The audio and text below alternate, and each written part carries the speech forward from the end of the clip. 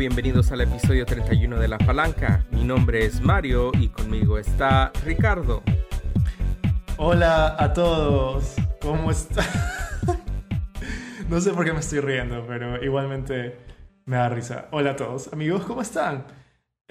Bueno, pues para empezar, como siempre, dime Mario, ¿qué has estado haciendo estos últimos días que no hemos conversado desde el episodio 30?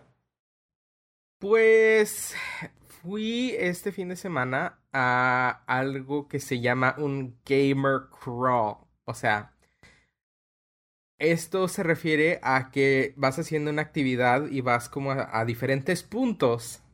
Es decir, por ejemplo, la primera vez que fui a un crawl, o sea, en inglés se escribe C-R-A-W-L. Quiere decir que es cuando fui a PAX, pero es así como de que vas y luego tiene como que varias temáticas. La temática en el crawl en Seattle, que se lleva a cabo durante la convención de PAX, tiene una temática de Harry Potter y, o sea, se juntan varios equipos y cada uno de los equipos es una casa. Entonces tienes a las 4 casas de Harry Potter. Ujú. Y vas de bar en bar.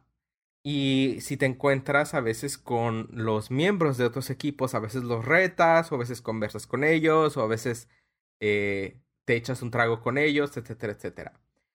Anyway. Los retas, o sea, ¿cuáles son los retos? Pues a veces no son retos, sino que a veces en el caso, porque este tipo de crawl es muy complicado, el que se lleva a cabo en Seattle. Entonces, el objetivo de esto es básicamente obtener dinero o recaudar fondos para una asociación que beneficia a a niños pequeños que están hospitalizados. Entonces, y como que con ese fondo les llegan así como que juegos y videojuegos a los hospitales.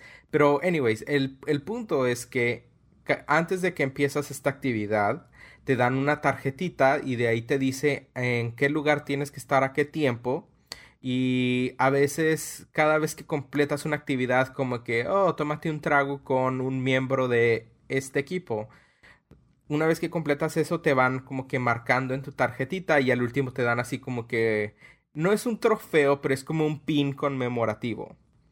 Pero mientras vas de bar en bar, ahí se están haciendo como subastas de varias cosas. Entonces, esa fue mi primera experiencia en un crawl. Entonces, en ese entonces, el motivo era recaudar fondos, pero fui a un crawl mucho más simple aquí en Austin. Entonces, el motivo de este crawl que se hizo aquí localmente era simplemente conocer a más personas y en vez de ir de bar en bar, ir tomando la actividad o la temática era diferente y era ir de tienda en tienda jugando juegos de mesa.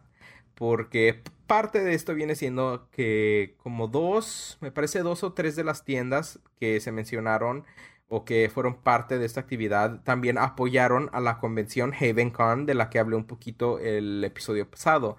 Entonces, básicamente, me parece que eran 5 estaciones y ibas a las 5 tiendas, era de 8 de la mañana a 8 de la noche.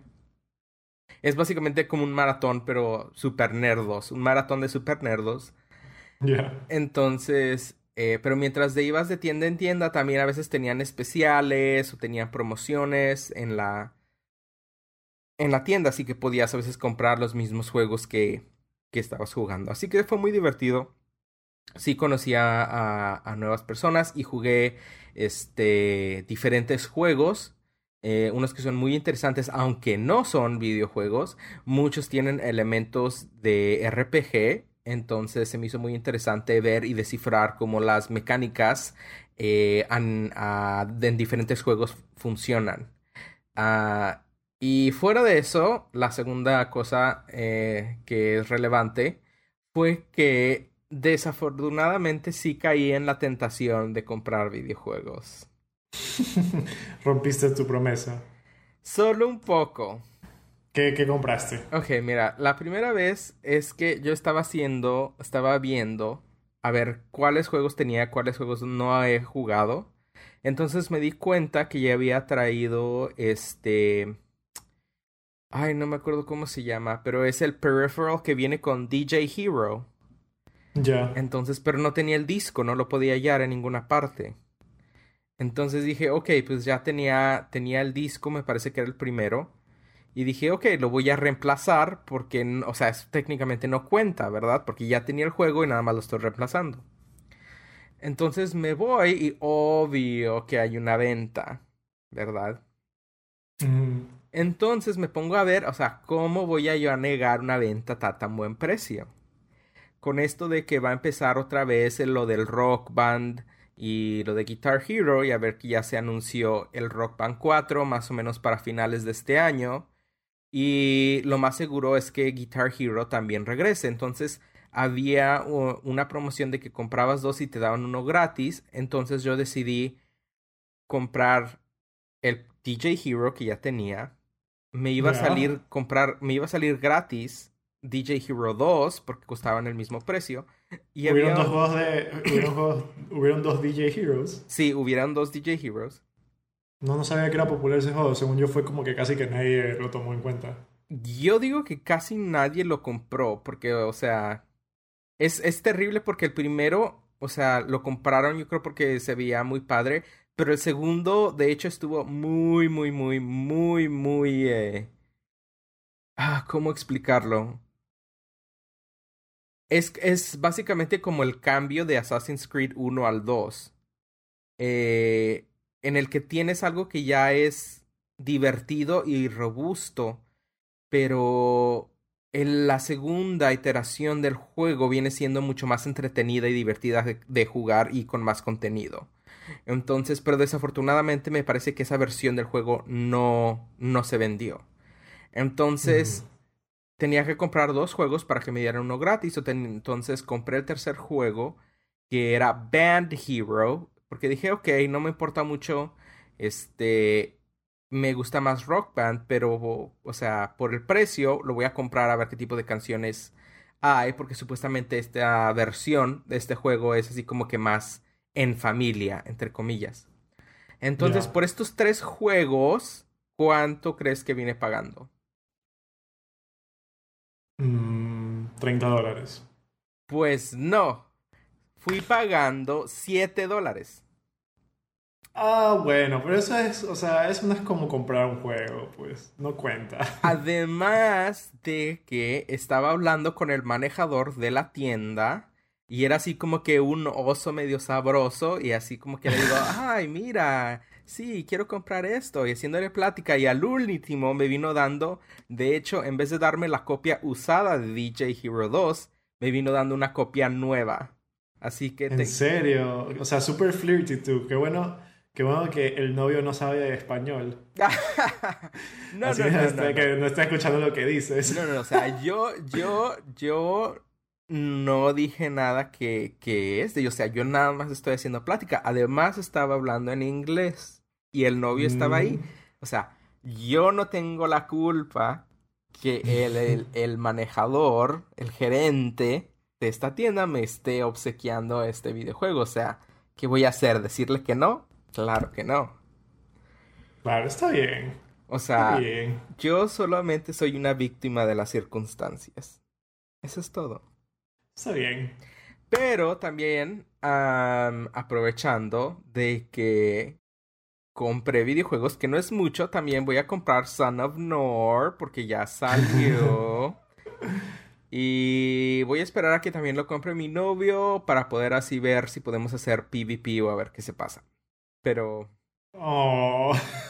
No, en serio, millón, gracias por apoyarme. de nada. Y si me estás escuchando ahorita, tú también deberías ir a comprar Son of Nor, que ya está disponible en Steam. Y así podemos hacer un equipo de PvP y jugar entre nosotros. Pero bueno, Es más, claro, sí, o sea, si ustedes deciden apoyar el grupo indie del cual soy parte, Busquen en Steam, como dijo Mario, Son of Nor y pueden contactarnos por nuestros Twitters. Eh, Nos pueden contactar a nuestros Twitter personal. El mío es Kikitosaurio, el de Mario es Sly Red Panda. Nos pueden contactar y decir, hey, o sea, ¿quieren jugar Son of Nor? Podemos jugar PvP, podemos jugar co-op. Se puede jugar el juego de hasta 4 personas, así que muy chévere. También si nos quieren contactar a nosotros como blog, nos pueden escribir a nuestro Twitter, @palancapodcast. Nos pueden encontrar en Facebook como La Palanca Podcast, nuestro blog, lapalancapodcast.blogspot.com. Nos pueden también escribir a nuestro email, lapalancapodcast@gmail.com. Y pueden descargar nuestros episodios en iTunes, la aplicación Podcast o Stitcher. Así es. Ahora, dime tú, ¿cómo has estado en estos últimos días? Bueno, estos últimos días yo en verdad he pasado súper ocupado por el trabajo, porque como yo en una semana exactamente, bueno, en una semana del día de hoy que estamos grabando, no sé cuándo saldrá esto al aire, pero en una semana yo ya me estoy mudando de mi país, que es Ecuador, donde estoy grabando en estos momentos, a Canadá, que va a ser mi nuevo hogar. Entonces, esta semana ha sido súper ocupada con el trabajo porque tengo que dejar terminadas algunas cosas, ya que cuando me vaya voy a tener 2 semanas de vacaciones para poder como que acoplarme al cambio. No voy a estar desesperado por así llego bajo del avión y tengo que trabajar. Entonces, he estado súper ocupado. Es más, justo ahorita antes de empezar esta grabación estaba trabajando.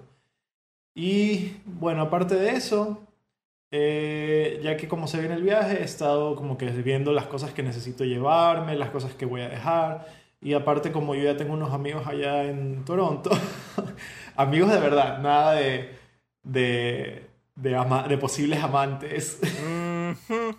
Eso es esta parte. Pero bueno, como ya tengo unos cuantos amigos con los que posiblemente vaya a ser roommates, estoy llevando. Hoy día fui acá en Guayaquil, que es la ciudad en la que vivo, hay un mercado artesanal donde usualmente, o sea, donde la mayoría de los comerciantes ahí son indígenas y venden así cosas hechas en madera, ponchos, ropa autóctona, de hecho con lana de llamas, con cabellos de llama. Y entonces compré un poncho y un bolso de cuero que planeo regalarlo cuando llegue allá, porque el que tal vez sea mi roommate, así llego y a la semana de su cumpleaños, entonces como que ya aprovecho y le regalo esas cosas porque me cae súper bien. Entonces, es que yo soy súper regalón. Tú ya sabes, Mario. O sea, bueno, tampoco súper regalón porque a veces estoy pobre, pero tú sabes, Mario, que como cuando no estoy sacando pica, por si acaso, pero como cuando nos conocimos y te llevé esos chocolates ecuatorianos. Sí, sí, sí, estaban muy buenos los chocolates. Sí, espero que los hayas disfrutado, la verdad. Así es, sí, no, no, no, estaban muy bien, muy bien. Tú sigues regalando mientras... No, no, no, nada. O sea, yo regalo todo menos mi cuerpo. Eso no se regala. He de decir, mientras... Mientras no sea tu cuerpo. No, pero bueno, eso es lo que he estado haciendo. Pero aparte de esto, también, ya saben, amigos, como siempre, también nos gusta hablar de lo que hemos estado jugando. Entonces, Mario, ¿por qué no me dices qué es lo que has estado jugando últimamente? Pues, de hecho, sí terminé el mes pasado Bastion y Transistor, que los dos son hechos por Supergiant Games, me parece. Y los dos estuvieron fenomenales, así que muy recomendados. Aparte de eso, todavía estoy jugando obviamente Guild Wars 2 y estoy también eh, tratando de terminar la nueva expansión de Hearthstone, que es single player, se llama Black Rock Mountain, así que estoy tratando de terminar eso. Y fuera de eso, no mucho, la verdad. Quiero terminar este mes Super Metroid. Yo sé que no es un juego así como que súper largo, pero así como que lo estoy jugando en cachitos. Así que ya veremos cuando termino eso. Además, tal vez empiece a jugar de nuevo Mario Kart 8. Yo sé que tenemos un canal de YouTube que está medio abandonado, pero espero que pueda subir nuevos clips una vez que ya tengamos el DLC que sale, me parece, el 23 de este mes. Tenemos un canal de YouTube como La Palanca. Así es. Yo, yo no sabía eso. Me hubieras avisado para así yo también subir cosas. O creo que sí lo dijiste una vez y me olvidé, no estoy seguro. Sí, creo que fue... No, pero eso ya fue hace mucho. Yo creo que fue como el año pasado. Porque era así como que cuando estaba el mega hype de Mario Kart 8. Y de hecho tenemos 2 videos ahí de Mario Kart. Entonces, si gustan pasar a verlos, esperemos que próximamente podamos tener más contenido de video. Pero ahorita la prioridad viene siendo el podcast. Mm, Pero bueno, fuera de esos juegos, ya no he estado jugando mucho. Me está dando tentación en comprar otro juego, pero lo voy a resistir. Sí, ya. Pues es que mira, ya hicieron muchos cambios a The Elder Scrolls Online y ahora este juego viene siguiendo más o menos el mismo modelo que tiene Guild Wars. Es decir, compras el juego una vez y ya no tienes que pagar suscripción. Entonces, se me hace muy interesante porque creo que hay una gran variedad de métodos de juego y de cómo hacer tu build. Entonces, eso se me hace muy interesante. Lo que no se me hace tan interesante es que por ejemplo, este juego también va a salir para las consolas de existentes de Sony y de Microsoft, es decir, el Xbox One y el PlayStation 4. Pero desafortunadamente, todos aquellos que jueguen en el PlayStation 4 jugarán solo con los que están conectados mediante su PlayStation 4. Al igual, todos los que estén jugando en el Xbox One jugarán en su propio servidor, solo con otros jugadores del Xbox One. Y por último ya tenemos todos los demás que son los que juegan en la PC. Entonces básicamente vienes con... Si quieres tener tus personajes en los 2 servidores, tienes que pagar doble. Entonces no se me hace así como un poquito justo porque, por ejemplo, en el caso de Final Fantasy XIV, tú puedes jugar en la computadora o en la consola. Pero claro. entonces sí me da un poquito de tentación este memo, pero de todos modos tengo que resistir la tentación, porque también yo sé que ya se acerca la expansión de Guild Wars 2, entonces sí tengo que manejar mi tiempo un poquito mejor. Pero Sí bueno, sabías que también The Elder Scrolls Online hizo como que un relaunch, o no sé si un relaunch o más bien como que se convirtió también al mismo, si no me equivoco, al mismo sistema que tiene Guild Wars 2, de que pagas una vez y ya juegas para siempre y hay microtransacciones dentro del juego. Y el juego se cambió de nombre, en vez de ser The Elder Scrolls Online, se llama Tamriel Unlimited. Tamriel siendo el mundo de Elder Scrolls. sí, tienes razón, sí, sí, sí. Yo digo que este sistema en el que pagas una vez y y el juego se mantiene mediante transacciones cosméticas y únicamente cosméticas, es un compromiso bastante decente, porque creo que no sé, creo que le da una oportunidad a otro tipo de MMOs. De hecho, si WildStar se convirtiera a este modelo, yo sí lo jugaría. Porque la verdad es que el gameplay de WildStar se me hace un poquito medio, no sé, un poquito rarito. Porque no es World of Warcraft, pero al mismo tiempo no es Guild Wars completamente. Pero wow, como siempre lo he dicho, el art style y la dirección artística en general de este juego de WildStar es increíble. Así que si Mm. hicieran algún tipo de conversión a que paga solo una vez y sigue jugando, estaría excelente. Ahora, tienes que ver, en el caso de Guild Wars 2, en realidad nunca tienes que acceder a las microtransacciones. Todo es cosmético, todo, todo, todo, todo. Entonces, en ningún tiempo tú sientes que algún jugador puede ir a comprar algo de la tienda y que de repente ya te gane, porque eso simplemente está muy bien balanceado. Todo es cosmético, así que nada te da una ventaja. Y creo que de esa manera es como se tiene que hacer. Hay algunos MMOs en los que de verdad puedes ir y comprar, digamos, uy, la espada de no sé qué fregados y ya con eso matas a todo el mundo. Pero eso no es muy justo porque simplemente estás pagando para ganar. Claro, eso es Pay to pay to win. win. Así es. Pero bueno, entonces ya veremos, pero definitivamente hay que mantener el interés en este juego. Creo que podía ser otro de los juegos que son muy interesantes y que no necesariamente que le esté haciendo la competencia a World of Warcraft, pero me da gusto que ya haya más variedad en el ambiente y de los videojuegos, más en multiplayer online.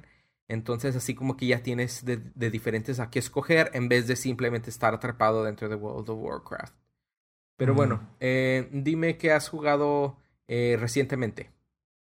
Bueno, últimamente yo he estado jugando varios, o sea, bueno, los juegos de relleno que siempre tengo son Divinity Original Sin, que lo juego con Chris, que tú ya lo conoces, que es mi amigo que está en Texas. Y la verdad es que el juego, o sea, yo creo que mira, el juego es chévere y yo lo recomiendo, pero el otro día me puse a pensar, o sea, yo detesto en sí los juegos que duran para siempre. Por ejemplo, como Skyrim o Grand Theft Auto y cosas así, o sea, que hay demasiado que hacer que nunca va a terminar el juego, porque hay tantos juegos allá afuera que la verdad es que yo no quiero invertir mucho tiempo en uno, pero cuando un juego es cooperativo es distinto, porque yo cuando juego en cooperativo yo no estoy buscando jugar, o sea, claro, obviamente quiero jugar un juego chévere, pero yo no estoy buscando, mi objetivo principal no es jugar un juego, o sea, no es tener una experiencia específica más que la de jugar con alguien, ¿ya? O sea, mientras el juego sea entretenido jugándolo con esta persona, voy a seguir jugándolo por más largo que sea. Porque claro, hay excepciones. Por ejemplo, yo no jugaría League of Legends porque no me gusta. Yo no jugaría, bueno, Gauntlet, el remake que hicieron, o sea, el último que salió, no es algo que jugaría tampoco así demasiado. O bueno, también depende de las personas. Y Hearthstone y esas cosas. Pero Divinity Original Sin, que yo ya o sea, según mi Steam, lo he jugado 63 horas, sí es algo que yo seguiría jugando. Entonces, me parece chévere. Pero tal vez como single player, o sea, como single player de ley es súper bueno también, pero tal vez no me lo imagino jugándolo tanto. De ahí Path of Exile, lo descargué, es un juego free to play tipo Diablo, o sea, no es malo. No es increíble y no me parece súper innovador, pero, o sea, yo hasta diría que es una copia de Diablo 2, pero con mejores gráficos. Pero se los recomiendo si ustedes están buscando un juego así y que sea gratis, porque la verdad es que las microtransacciones dentro del juego son casi no existentes o no son visibles a menos que tú realmente las estés buscando. Y ese juego lo descargué porque quería jugar con un amigo que es totalmente noob, es totalmente nuevo en los videojuegos, entonces él no, obviamente no quería gastar dinero, entonces lo descargué para jugar con él. De ahí, bueno, Just Dance, como ya saben, por mi sueño de ser como que así. Bueno, olviden lo que iba a decir, simplemente lo uso. Musculoca, quieres ser musculoca. Admítelo. Bueno, sí, se podría decir que ese es mi objetivo, pero uso Just Dance como cardio, porque no hay ni una otra manera que yo vaya a hacer cardio que no sea bailando este juego, porque en serio que la caminadora, la bicicleta, las escaleras, no puedo, o sea, es demasiado aburrido. Y bueno, tal vez ahora que me voy a mudar, caminar mucho en la ciudad, pero, o sea, caminar es como que el menos ejercicio que pueda haber tal vez de todos los que hay. Entonces, Just Dance, bueno, Just Dance es lo que hago para hacer cardio. Y de ahí he estado jugando en PlayStation Plus. Salió hace poco, o sea, gratis, un juego que se llama Sherlock Holmes Crimes and Punishment. Y la verdad es que me sorprendió. O sea, bueno, yo siempre tuve un poco de interés en el juego. Yo no había visto un tráiler ni nada, pero no sé, o sea, como que Sherlock Holmes y me gusta la serie que se llama Sherlock y me gustan los juegos de aventura y de misterio. O sea, no he jugado muchísimos, pero sé que desde que juego los juegos de Telltale Games, estoy más interesado en los juegos de aventura mucho más que antes. Entonces, me puse a jugar este de aquí y la verdad es que me sorprendió bastante. Tiene o sea, las mecánicas son simples, pero me parece que son bien innovadoras, al menos visualmente. O sea, es como que el gameplay no es que es súper complejo, sino que en verdad es interesante y de cierta manera te hace pensar. Más adelante voy a hablar de esto, ya que el tema de hoy es sobre mecánicas interesantes en los juegos. Entonces, por ahora, hasta ahí nomás hablaré sobre qué juegos he jugado. Bueno, hablando de este juego de Sherlock Holmes, hoy vámonos directamente al tema que viene siendo mecánicas en los videojuegos que nos han sorprendido de alguna manera u otra. Yo voy a empezar con algo que ya he dicho varias veces y viene siendo el sistema de cover en Gears of War, que viene siendo algo muy sorprendente para mí porque fue la primera vez que pude disfrutar de un juego que se enfoca en el shooting. No nada más el cover, pero simplemente también cómo hicieron una experiencia mucho más interesante. Porque la mayoría de los shooters viene siendo, o sea, es como si tú vas en un corredor, ¿no? Se me hacía a mí muy insípido porque básicamente es como si tú pones un hámster en un laberinto. O sea, lo pones y luego ahí van por el laberinto corriendo para ver hasta el objetivo, ¿no? Entonces el hámster viene siendo el jugador y eso a mí se me hacía muy insípido. En cambio, no estoy diciendo que la progresión del juego en Gears of War sea diferente, también es de punto A a punto B, pero la disfruto mucho más simplemente porque en las situaciones y la tensión que crea. El primero viene siendo el sistema de cover que te cubres ya sea detrás de alguna barda o detrás de alguna pared y todavía puedes ver la acción, pero hay un periodo del que todavía estás seguro. Entonces, también tenemos mecánicas como en el que tú ves los mapas y piensas que están bien, pero de repente los enemigos hacen un túnel, perdón. De repente los enemigos hacen un túnel en el piso y empiezan a salir de ahí. Y la mecánica de tratar y sellar esos túneles con bombas. Entonces se me hizo muy interesante. Y la forma también en el que puedes hacer combate con la pistola. No sé cómo se traduce al español, pero es el Chainsaw Bayonet que viene siendo... Ujú. ¿Cómo se llama? Eh, Una motosierra, básicamente. Tienes una motosierra incorporada a tu rifle principal, así que si alguien se acerca demasiado, tú puedes básicamente cortarlos con la motosierra. Entonces, todo este tipo de diferencias se me hizo que un juego shooter se me hiciera mucho más fácil de digerir y al hacer eso definitivamente pude apreciar por qué a gente le gustan los shooters, pero a mí todavía no me gustan mucho los first person shooters. Pero bueno, dime tú. pero no entendí muy bien, o sea, no entendí muy bien cuál exactamente, o sea, no entendí muy bien cuál fue la innovación que mencionaste. O sea, por ejemplo, tú si vienes de un mundo de los shooters, usualmente es como Call of Duty. Call of Duty Sí, es en primera persona sí, y básicamente vas de corredor en corredor, de cuarto en cuarto, en primera persona, y lo único que tienes que hacer es asegurarte de que tú les dispares más rápido a ellos de lo que ellos te pueden disparar a ti. Es sí, todo. Gears of War viene cambiando perdón, Gears of War viene cambiando el diseño y la fórmula de este tipo de juego al agregar el sistema de cover. Al agregar el sistema de cover, tú tienes que agarrar la cámara y moverla de primera persona a tercera persona. Así que tú estás viendo tu personaje todo el tiempo. ya, Al moverte de una perspectiva en el que solo estás en primera persona y tienes que disparar rápidamente a una cámara de tercera persona con cover, tú puedes estar técnicamente en un espacio seguro, es decir, estás bajo cover, te están disparando, pero no está, tus puntos de salud no están bajando, entonces estás creando tensión. Ya, Entonces, ya. al mismo tiempo, tú puedes evaluar cómo está el campo de batalla y qué acción tienes que tomar.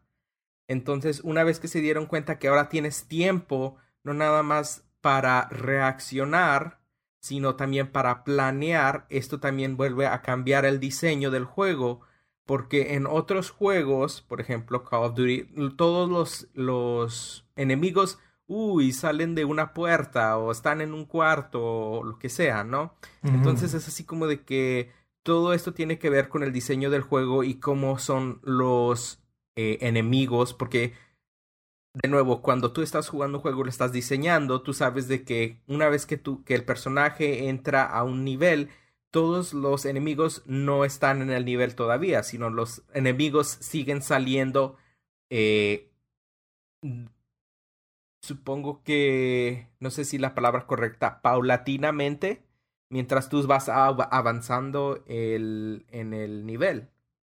Pero una pregunta, ¿y Dime. Halo no hizo lo mismo también? Cuando, por ejemplo, caían, creo que caían como del cielo los aliens. Mm, la verdad, o sea, sí, pero al mismo tiempo, la diferencia entre Halo y Gears of War sería de que cuando los aliens caen del cielo, o sea, tú ves que están cayendo los aliens y ya, cayeron, se acabó. Más sin embargo, el momento de tensión es, en Gears of War, es que tú estás cubriéndote, digamos, en un muro, y tú ves que alguno de tus compañeros anuncia verbalmente que va a básicamente brotar no un terreno, un túnel. Entonces, al oír tú que va a brotar un túnel, te das cuenta de que tienes dos opciones. O puedes salir del cover y tratar de sellar el túnel con una bomba, o tratar o esperarte a que salgan todos del túnel para, aunque no te están, no estás, no tienes el riesgo de que te vas a dañar, eventualmente vas a tener que pelear contra más personajes. Entonces, esto es lo que se llama un esquema de riesgo y beneficio, en el que o te puedes arriesgar a sellar el túnel, o te puedes quedar hacia atrás y esperar que tengas suficientes ammo para tratar de derribar a todos tus contrincantes. Entonces es ese tipo de tensión y dinámica que es mucho más interesante que, alguien cayó del cielo. Así como es que... entonces por eso me interesa mucho eh, lo que hizo Gears of War, porque si no fuera por ellos, así como que a mí todo tipo de shooters no me interesarían mucho. Y también, obviamente, con esta mecánica de hacer que esos alienígenas broten del suelo, es que hay un concepto en el desarrollo de videojuegos en el que tú tienes zonas seguras para los jugadores. Es decir, llegas a cierto punto en el juego o a cierto punto en el nivel y hay esta zona segura en el que ellos pueden ya sea a reabastecerse de amo o su salud, etcétera, etcétera. Pero también puedes crear zonas seguras falsas para, de esta manera, piensan que estar seguras solo para que empiecen a brotar más aliens y de esta manera creas un momento de tensión aún más. Entonces se me hizo muy interesante cómo cambió todo esto porque si te fijas, la mayoría de third person shooters usualmente ahora ya tienen una mecánica de cubrirte contra algún muro, contra algo. Ahora, Claro. lo que se me hace muy interesante es cómo esto se trasladó al sistema de PvP. Porque en el título número 3 ahora no nada más podías cubrirte. Porque si tienes, digamos, no sé, no una pared, sino una barrera. Tienes una barrera y tú estás de un lado y yo estoy del otro, ¿verdad? Sí. Si tú te cubres y yo me cubro, no pasa nada. Pero lo que hicieron es que si tú te puedes cubrir y luego tú puedes saltar sobre la barrera. Pero al hacerlo en este esquema, lo que viene pasando es que salta y te da una patada en la cara y tú pierdes control momentáneamente de tu personaje. Así que ahora tú tienes que también posicionarte de cierta manera para que alguien no vaya a saltar sobre la barrera, hacerte stun y después matarte con la pistola. Mm. Entonces, también utilizar eso a como una ventaja. Y mucho después, no mucho después, se me hace que después en el mismo juego también utilizaron una pistola que se me hizo muy interesante, se llama The Digger, y esta pistola, la disparas a un ángulo, pero lo que pasa es que disparas a una criatura que se va por debajo, es subterránea, y luego sale del piso, así que si tú te estás cubriendo demasiado, puedes utilizar esta pistola y sale del piso y después se detona, efectivamente matando a quien esté cubriéndose demasiado. Interesante, interesante, pero es verdad, o sea, son mecánicas, son cosas pequeñas que la gente hoy en día como que ignora, pero son cosas que han cambiado los juegos, porque por ejemplo, Halo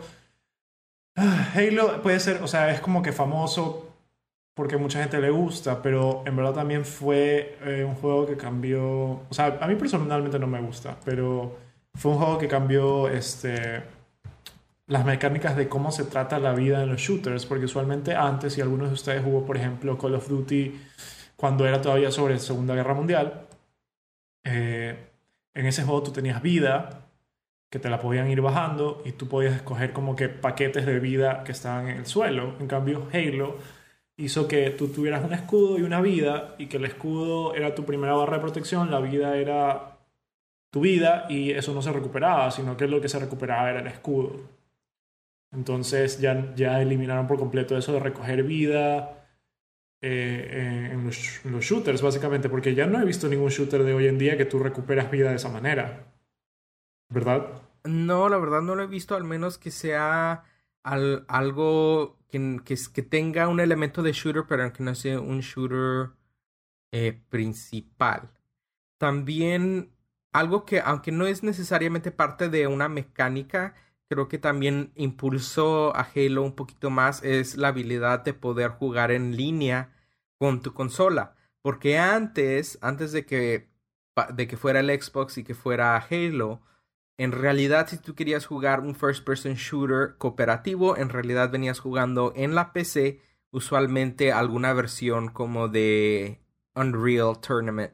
Entonces, sí revolucionó varias cosas el título de Halo, incluyendo también lo de la barrera de regeneración. Mm. Otro de los juegos que se me hizo muy interesante, y creo que de este juego hablamos brevemente en el episodio pasado, sería Mario Galaxy. Simplemente cómo vino a jugar con el concepto de la gravedad. Y yo digo, me acuerdo el primer mundo en el que era así como que un camino de monedas y luego se iba hasta la orilla y hacia abajo y dije, oh, me voy a morir. Y luego que simplemente se daba vuelta completamente. Básicamente, no, me recordaba mucho al pequeño planetoide en Dragon Ball Z de el Gran Kaiosama, que es un breve, Ah, si te acuerdas, es un breve planetita pequeño sí, y me recuerdo que también tenía así como que una pequeña pista en el que manejaba su carro y manejaba su carro en círculos. sí, Entonces, ese concepto de gravedad aplicado a este juego de Mario Galaxy fue excelente. sí, la verdad es que, o sea, yo no sé si lo habían hecho en juegos anteriores, porque es un concepto que, o sea, se ha visto, como tú dices, hasta en Dragon Ball, que es algo viejísimo, pero que lo hayan traído del juego, en verdad fue increíble y, o sea, el juego fue todo un éxito. Y la verdad es que hacía que Mario, o sea, las caídas a un vacío ya no eran la primera forma de muerte para Mario, por así decirlo. Habían hoyos negros, eso sí, pero, o sea, la razón por la que Mario moría ya no era caídas. Y eso fue, yo creo que un cambio grande para Mario en sí. Y creo que también la otra cosa de que me gustó es que cuando explorabas a veces ciertas galaxias, y cuando cierto nivel, en vez de ser una gran galaxia, era un sistema de planetoides, también a veces podías explorar esas galaxias no en un sistema lineal, porque inclusive había ciertas galaxias tenían hasta dos o tres estrellas dentro de ellas, lo que te tenía que hacer pensar que había dos o tres formas de cómo vencer el mismo nivel. Entonces se me hacía muy interesante. Sí, bueno, yo lo que pienso, o sea, un juego que a mí, este, o sea, como mencioné la sección anterior, yo he estado jugando Sherlock Holmes y es un juego de aventura, es un juego de misterio aventura, es decir, no hay combate, no matas a nadie, sino que es como que hablas con la gente, eliges opciones de lo que vas a decir, etcétera. En muchos juegos de aventura y en muchos juegos de misterio, usualmente el misterio y su resultado está dado, ¿verdad? Tú, o simplemente el final nunca cambia, sino que tú puedes tener varias opciones de cómo llegar a ese final y eso afecta, yo qué sé, tu metro, o sea, no tu metro, tu medida de moralidad, eres bueno o eres malo, cosas así, ¿no? Pero siempre es el mismo final, siempre se llega a lo mismo. Por ejemplo, si tomamos de ejemplo a Walking Dead o Game of Thrones o cualquiera de esos juegos que ha hecho Telltale Games, tú puedes llegar a tomar una decisión que tal vez mate a alguien o en otro caso mate a otra persona, pero al final esa persona que digamos que tú salvaste en el punto A, sea quien sea, va a morir siempre en el punto B, ¿verdad? Entonces, en Sherlock Holmes, el juego te presenta, o sea, solo he jugado dos casos hasta ahora, o no, o tres, no me acuerdo, creo que dos. Y el juego siempre o sea, te presenta un caso en el cual tú, o sea, hablas con los sospechosos. O sea, es un juego ambientado pero en el Sherlock Holmes de época, no es en el actual. Y bueno, tú hablas con los sospechosos, revisas el lugar del crimen, si es que hay un crimen, o buscas pistas o lo que sea. Y hay varias mecánicas súper interesantes en el juego. Por ejemplo, cada vez que tú hablas con alguien o cada vez que lo vas a interrogar, por así decirlo. No interrogar, más que nada es hablar, porque la otra persona no es que sabe que lo están interrogando. Tú puedes hacer un perfil del personaje. Y en ese perfil es como que la cámara viaja lentamente alrededor del personaje. Y bueno, y el juego no es que es algo de skill, o sea, no se trata de la habilidad que tienes, porque igual la retícula que te dan te señala dónde tienes que ver. Pero es chévere porque, así como en las historias de Sherlock Holmes, que Sherlock Holmes analiza todo en una persona, tú estás analizando a la persona. Y por ejemplo, analizas, ya, yo qué sé, ropa. Por ejemplo, había un chico en un caso era un chico y tú lo analizabas y veías que, por ejemplo, el saco que estaba utilizando le quedaba corto. Significaba que, pero estaba corto, pero era buena tela, pero estaba viejo y parchado. Entonces, de eso, como que tú ibas analizando esos detalles y llegabas a la conclusión de que el saco no era de él, pero que lo había utilizado por mucho tiempo. Es decir, o sea, él era pobre porque había estado en la calle y todo eso, y por eso estaba todo sucio, pero las iniciales en el saco eran de su familia, entonces él llegó a la conclusión de que, o sea, Sherlock Holmes llegaba a la conclusión de que ese saco no era de él, sino que era de su padre o algo así, porque, o sea, era una buena tela, era un saco como para alguien mayor, bla, bla, bla, y cosas así. Por ejemplo, que ves las manos y decía como que, las uñas amarillas y cortadas en las manos. O sea, el man trabajaba en el muelle cortando pescado, o sea, por los hongos y todo eso, ¿me entiendes? Cosas así. Y eso me parecía súper chévere. Pero esa no era la mecánica de la que quería hablar, o sea, me desvié. La mecánica de la que quería hablar es que tú cuando obtienes estas pistas o, o estas cosas, tú unes dos cosas. O sea, hay como que un menú donde tú unes dos cosas. Por ejemplo, déjame pensar en un ejemplo. Ya, digamos que en un caso había una pisada talla número 10 en donde sea que se haya cometido el crimen. Ajá. Y luego tú entrevistas a alguien y dentro de sus pertenencias había unas botas talla 10 que encajaban con esa cosa, con esa pista que había dejado. Entonces tú unes esas dos observaciones y se convierten en una teoría, por así decirlo. Y esa teoría a veces es una opción sola o a veces te deja escoger opciones. Por ejemplo, la teoría es, el sospechoso estuvo en la escena del crimen y como él es jardinero, él estuvo ahí por tal motivo o por tal motivo, o a veces es solo un motivo. Entonces, todas estas teorías que se van formando son como pequeñas neuronas y de repente se van uniendo. O sea, se van uniendo. Es como que si fueran así las neuronas del cerebro que están todas unidas. Ajá. Ya, entonces se van uniendo. Y a veces esas cosas que se van uniendo crean un judgment, o sea, como que un judgment call. Es decir, que tú ya puedes terminar el caso con esas teorías que tienes. Por ejemplo, yo me acuerdo que en la primera investigación yo llegué a un judgment call, pero yo dije, ¿sabes qué? O sea, no me parece que ese es lo que realmente pasó. Y yo no sabía todavía cómo se jugaba el juego enteramente, o sea, recién estaba jugando por primera vez. Y decía, o sea, había las opciones, hacer judgment call o seguir jugando. Y yo dije, bueno, como no me parece que ese es lo que realmente pasó, yo aplasté seguir jugando. Y luego me di cuenta que el juego no se había acabado, o sea, el caso no se había acabado ahí, sino que yo podía seguir investigando en otras cosas y obtenía nuevas teorías que, dependiendo de las opciones, esas teorías que tienen como que múltiples opciones, que puede haber sido por esto o puede haber sido por esto, creaban diferentes conexiones neuronales, por así decirlo, y creaban nuevos judgment calls.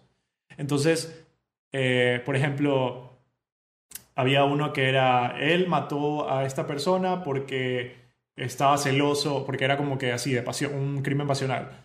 Este otro judgment call decía como que él lo mató, esta otra persona mató a este porque era un complot por esto que pasó en el pasado, ¿me entiendes? O sea, cosas así. Ya, entonces lo que me pareció chévere es que tú puedes terminar el caso, o sea, a veces tú puedes terminar el caso muy prematuramente y tú puedes aceptar que ese es el final que tú querías, pero obviamente también, o sea, hay una opción que te spoilea, que dice si esa en verdad era la opción que debías escoger o no. Pero lo bacán es que tú puedes acabar el caso de manera incorrecta o de manera correcta y el juego continúa sin que, o sea, si quieres o no, ¿me entiendes? Puedes volverlo a hacer o puedes seguir con esa opción que tú elegiste. Eh, pero lo chévere es que tú tienes diferentes opciones de cuál es el final para ti, según, o sea, tú como Sherlock Holmes, ¿qué es lo que crees que realmente pasó a partir de las opciones que te dan las uniones de todas esas teorías? Y eso me pareció súper chévere porque, como mencioné al principio, no es que hay siempre un final. O sea, obviamente el que escribió, o sea, la historia del juego sabe qué es lo que realmente pasó y esa va a ser la opción correcta. Pero a ti como jugador te da la opción de elegir estos otros posibles finales. Y eso hace que acaben el caso y puedas continuar igualmente, esté bien o esté mal. Eh, y eso me pareció súper chévere, porque entonces ahí ya no solo depende de cosas objetivas, sino también subjetivas, porque aunque, por ejemplo, en el primer caso, como había mencionado, aunque me hayan dado esa opción de terminar el caso ahí y dar ese judgment call, a mí no me parecía que estaba correcto, porque el que yo había entrevistado, que era un niño, un adolescente, él a mí no me parecía que él era el culpable, no me parecía que él había sido el asesino. O sea, es que por la personalidad que había presentado durante como que cuando lo interrogué y cosas así, entonces me pareció súper bacán porque yo sentía que no estaba en lo correcto y en verdad sí había más opciones que explorar. Muy interesante. Se me hace que tal vez eso también agrega un poquito de replay value, ¿no? Sí, porque es más, tú tienes la opción. Bueno, yo busqué lo que sucedía si escogía otras opciones en YouTube, porque yo soy de esos que quieren como que ahorrar el más tiempo posible. Pero cuando tú terminas un caso, si tú quieres, puedes aplastar un botón que te revela si la opción que escogiste es la correcta o no. Si no quieres, no lo sabes y continúas nomás. Pero también te da otra opción de, aparte de poder ver si es que la opción que escogiste era la realmente verdadera, te dice, te da la opción de no, quiero escoger otro final y puedes volver hasta el punto antes de hacer el judgment call y elegir otro y ver qué es lo que sucede después de eso. Wow. Ah, y también cada vez cuando haces un judgment call, tú tienes dos opciones en el judgment call. Tú tienes, por ejemplo, había una opción donde tú al final descubres que el que mató a esta persona lo hizo en defensa propia, ¿ya? Y tú tienes la opción de dejarlo ir libre, pero que devuelva lo que robó. O sea, el man había matado en defensa propia, pero también había robado unas cosas, ¿ya? Entonces tú lo puedes dejar libre porque yo qué sé, por motivos, pero le haces que devuelva el dinero o lo entregas a la ley. Y entonces tú puedes elegir una de esas dos opciones. Y yo, por ejemplo, yo lo dejé libre, pero que devolviera el dinero, porque para mí, o sea, durante la investigación a mí me pareció que él era buena persona, pero que simplemente había estado como que involucrado en algo que salió mal y él tomó ese dinero porque era pobre. Entonces, al final, cuando tú muestras, o sea, cuando te dicen, bueno, esta fue la opción correcta o no, también te dan como que una calificación de personalidad. Por ejemplo, te dan como, te pueden poner como, yo qué sé, si elegí mandarlo a la ley, como que te ponen así, no sé, justice, judicial o algo así. Pero si eliges como que darle libertad, o sea, como que no decir nada y esconder lo que sucedió, te pone así como, eh, yo qué sé, eh, ¿cuál sería la palabra? No sé, como que una persona que da oportunidades. Es decir, no es que te califican como bueno o como malo, sino que como distintos puntos de vista, ¿no? No, ok. Ya.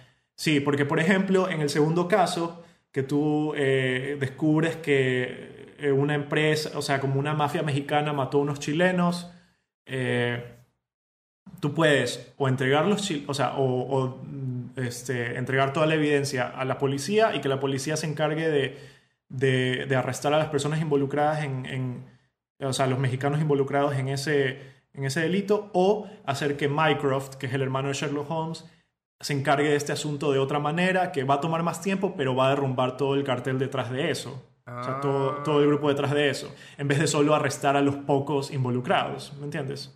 Entonces ahí tú puedes tener también un judgment call distinto, o sea, puedes hacer esto o puedes hacer aquello. Y al final, por ejemplo, yo decidí que Mycroft se encargue de, en vez de yo entregar a la policía la evidencia y indicar quiénes eran los culpables, yo hice, o sea, como que no dije nada a la policía y le dejé que Mycroft se encargue de eso bajo el MI6, que creo que es para lo que trabaja Mycroft, no estoy seguro. Entonces, al final me calificaron a mí como political. Entonces, este, no sé, o sea, es como que es chévere. Y me parece una mecánica súper divertida porque te deja tener opciones y no es que te califica como bueno o como malo, sino que de distintos puntos de vista. muy interesante. Por último, yo nada más quería agregar una de las mecánicas que me gustan mucho, aunque creo que podía eh, tal vez ser un poquito mejor, supongo. Creo que es la fusión de demonios en la serie de Persona o la serie Shin Megami Tensei. Creo que se me hace muy interesante, ¿no? Porque básicamente lo que estás haciendo es reciclando todo lo que estás usando. Para todo aquello, perdón. Para todos aquellos que no hayan jugado algún título dentro de la serie de Shin Megami Tensei, ya sea la serie principal o la serie de Persona, básicamente tu personaje tiene la habilidad de utilizar criaturas y depende del título, viene siendo lo que son. A veces son supuestamente, supongo, figmentos de tu mente, pero básicamente piénsalo como si fueran como Pokémon, supongo. Ujú. Entonces, si tienes diferente tipo de personas en tu equipo, tienes diferentes tipos eh, de habilidades, de hechizos, etcétera, etcétera. Y una de las cosas que se me hace muy interesante es que en la mayoría de la serie, tú puedes combinar dos tipos de demonios y hacer un demonio más fuerte. Sí. Así que vas avanzando. En el caso de la serie de Pokémon, tú o vas capturando Pokémon más fuerte o los vas evolucionando. Entonces, la fusión de demonios se me hace una mecánica muy interesante. Me gustaría que hubiera un poquito más de, no sé, tal vez eh, probabilidad, supongo, pero de cierta manera creo que los efectos, porque de vez en cuando, cada vez que fusionas dos demonios, a veces salen con una habilidad que previamente no tenían. Y en Pokémon, tú siempre que tienes un Pokémon, sabes a qué va a evolucionar. Y a veces las fusiones de demonios no tienen sentido. Es decir, fusión A más fusión B te va a dar C, pero fusión A y B no tienen ninguna relación en particular y no están relacionados con C. Ujú. Entonces, eso se me hace muy interesante. Una mecánica que creo que no la he visto que sea muy utilizada. O sea, como básicamente fusionar cosas o tener algo y juntarlo con alguna otra cosa. Es casi como hacer pociones, pero con demonios que te dan habilidades. Así que siempre se me ha fascinado em, lo del utilizar la fusión dentro de esta serie. Interesante. Sí, sí he visto. ¿Sabes qué? Sí, yo sí he jugado Shin Megami Tensei, pero no Persona, sino Shin Megami Tensei en el normal. Y sí, sí, sí me pareció interesante eso de las fusiones. Creo que no lo había visto en ningún otro lugar, excepto tal vez en Pokémon cuando combinas berries, pero eh, lo que no me gusta, lo único que no me gustaba era eso, que a veces esas combinaciones eran a veces, como tú dijiste, no tenían mucho que ver una con la otra. O sea, por ejemplo, combinabas un sapo y un lobo y salió un ángel. O sea, es Sí. como que, entonces eso como que ya no, o sea, si hubieran tenido sentido me hubiera gustado un poco más, pero yo creo que también eso ya también tiene que ver mucho con el hecho de que el juego ya es antiguo y, o sea, no antiguo de viejo, sino de que ya tiene, o sea, en sí la franquicia, por así decirlo, el IP tiene tiempo existiendo, entonces esas combinaciones ya son conocidas y mucha gente, yo creo que si las cambian, tal vez mucha gente no le guste, no estoy seguro. Sí, tienes razón. Y otra de las cosas viene siendo también es que en los juegos ya más recientes ya puedes ver, o sea, si combino esto más esto, ya te da el resultado antes de hacer la combinación. Entonces como que ya puedes ver un poquito mejor qué es lo que cuál va a ser el resultado y ya puedes evaluar si te conviene o no, que se me hace muy interesante. Pero ojo, también se me hace muy interesante, especialmente en lo de persona, es que no nada más combinas dos, en el caso de Persona 3 dos tarjetas, sino cada tarjeta siendo un demonio o una criatura, sino que puedes combinar de dos, de tres, de cuatro, de cinco y me parece que inclusive hasta de seis. Entonces, obviamente fusiones con más criaturas resultan en fusiones más poderosas. Ujú. Bueno, y finalmente otra teoría, otro gameplay, otra mecánica de juego que me parece súper interesante, está un poco conectada a la de Sherlock Holmes, porque en Sherlock Holmes, como les mencioné, una de las mecánicas cuando me distraje fue de observar a la persona, ¿ya? Entonces no se trata en sí de un sonidito o algo hacer clic ahí, sino que también se trata de observar a las personas y cómo reaccionan. Y uno de los juegos, al menos el primero, el que yo vi que por primera vez hacía eso fue L.A. Noire. En Sherlock Holmes no es como L.A. Noir, porque en Sherlock Holmes tú observas lo que la persona está utilizando, sus expresiones, su piel y todo eso, y el juego como que sí, digamos que la retícula se enciende cuando para indicarte que tienes que ver hacia cierto lugar. Pero en L.A. Noir, que es un juego que salió ya hace unos años y yo lo llegué a jugar, mucha gente lo criticó y también hubo un drama detrás de eso por Rockstar. En L.A. Noir hay una mecánica que cuando tú entrevistas o interrogas a una persona y tú les haces unas preguntas, cuando ellos responden, tú tienes que observar sus expresiones faciales. Este juego obviamente fue, los personajes fueron, hay actores detrás de ellos y había una técnica innovadora donde las expresiones faciales se veían súper reales en el juego, chequéenlo. Pero bueno, en el punto es que en la mecánica tú observabas las reacciones faciales de las personas que tú entrevistabas y tú podías ahí reaccionar eligiendo si era verdad, mentira, o sea, lo que la persona te estaba diciendo o otra opción, no me acuerdo cuál era. Pero tú a partir de lo que veías, cómo reaccionaba la cara de la persona, si veía hacia los lados, si tenía una cara asustada, o sea, es como que tú podías hacer un judgment de si lo que te estaba diciendo era válido o no. La mecánica en sí era muy interesante en idea, me parecía muy divertido, pero lo que yo sentía es que cuando lo jugué, yo sentía que a veces como que las expresiones faciales realmente no decían, o sea, eran como que súper,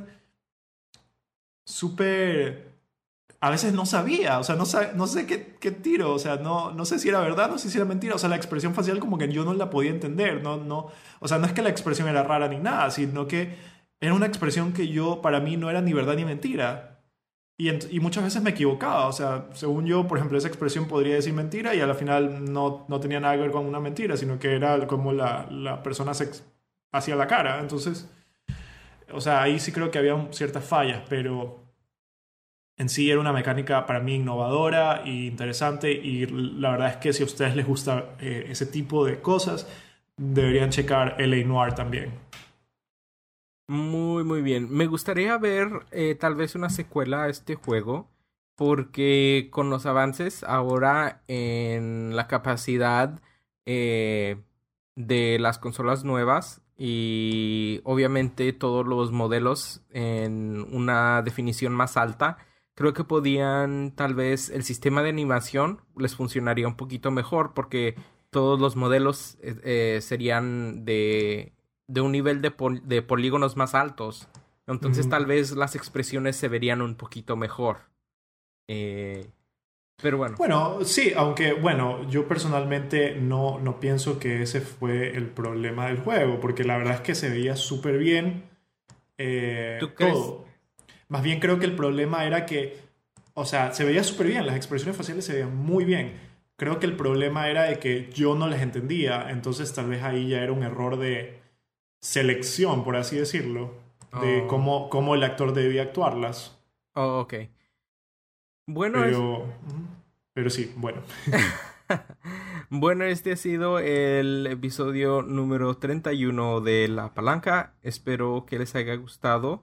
Dinos, Ricardo, una vez más, ¿dónde nos pueden contactar? Nos pueden contactar en nuestro Twitter, arroba Palanca Podcast. Nos pueden encontrar en Facebook como La Palanca Podcast. En nuestro blog, lapalancapodcast.blogspot.com. Nos pueden escribir a nuestro mail, lapalancapodcast@gmail.com. Y nos pueden encontrar en iTunes y Stitcher. Muy bien. Pues si algunos de ustedes tienen alguna mecánica en especial que les haya gustado de algún juego, o simplemente que tal vez la mecánica es excelente pero el juego no, por favor háganoslo saber. Pero eso es todo por el día de hoy. Muchas gracias por escucharnos y nos veremos en el próximo episodio. Hasta la próxima vez que los escuche y estaré en Canadá. Así es, los escuche, que les hable, perdón. Así que mucha suerte para Ricardo y nos veremos próximamente. Bye. Adiós.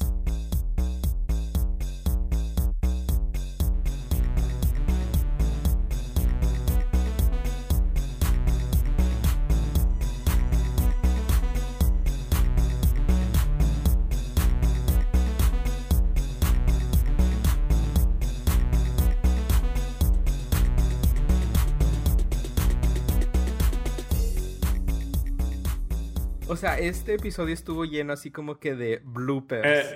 Y también de... ¿cómo te digo?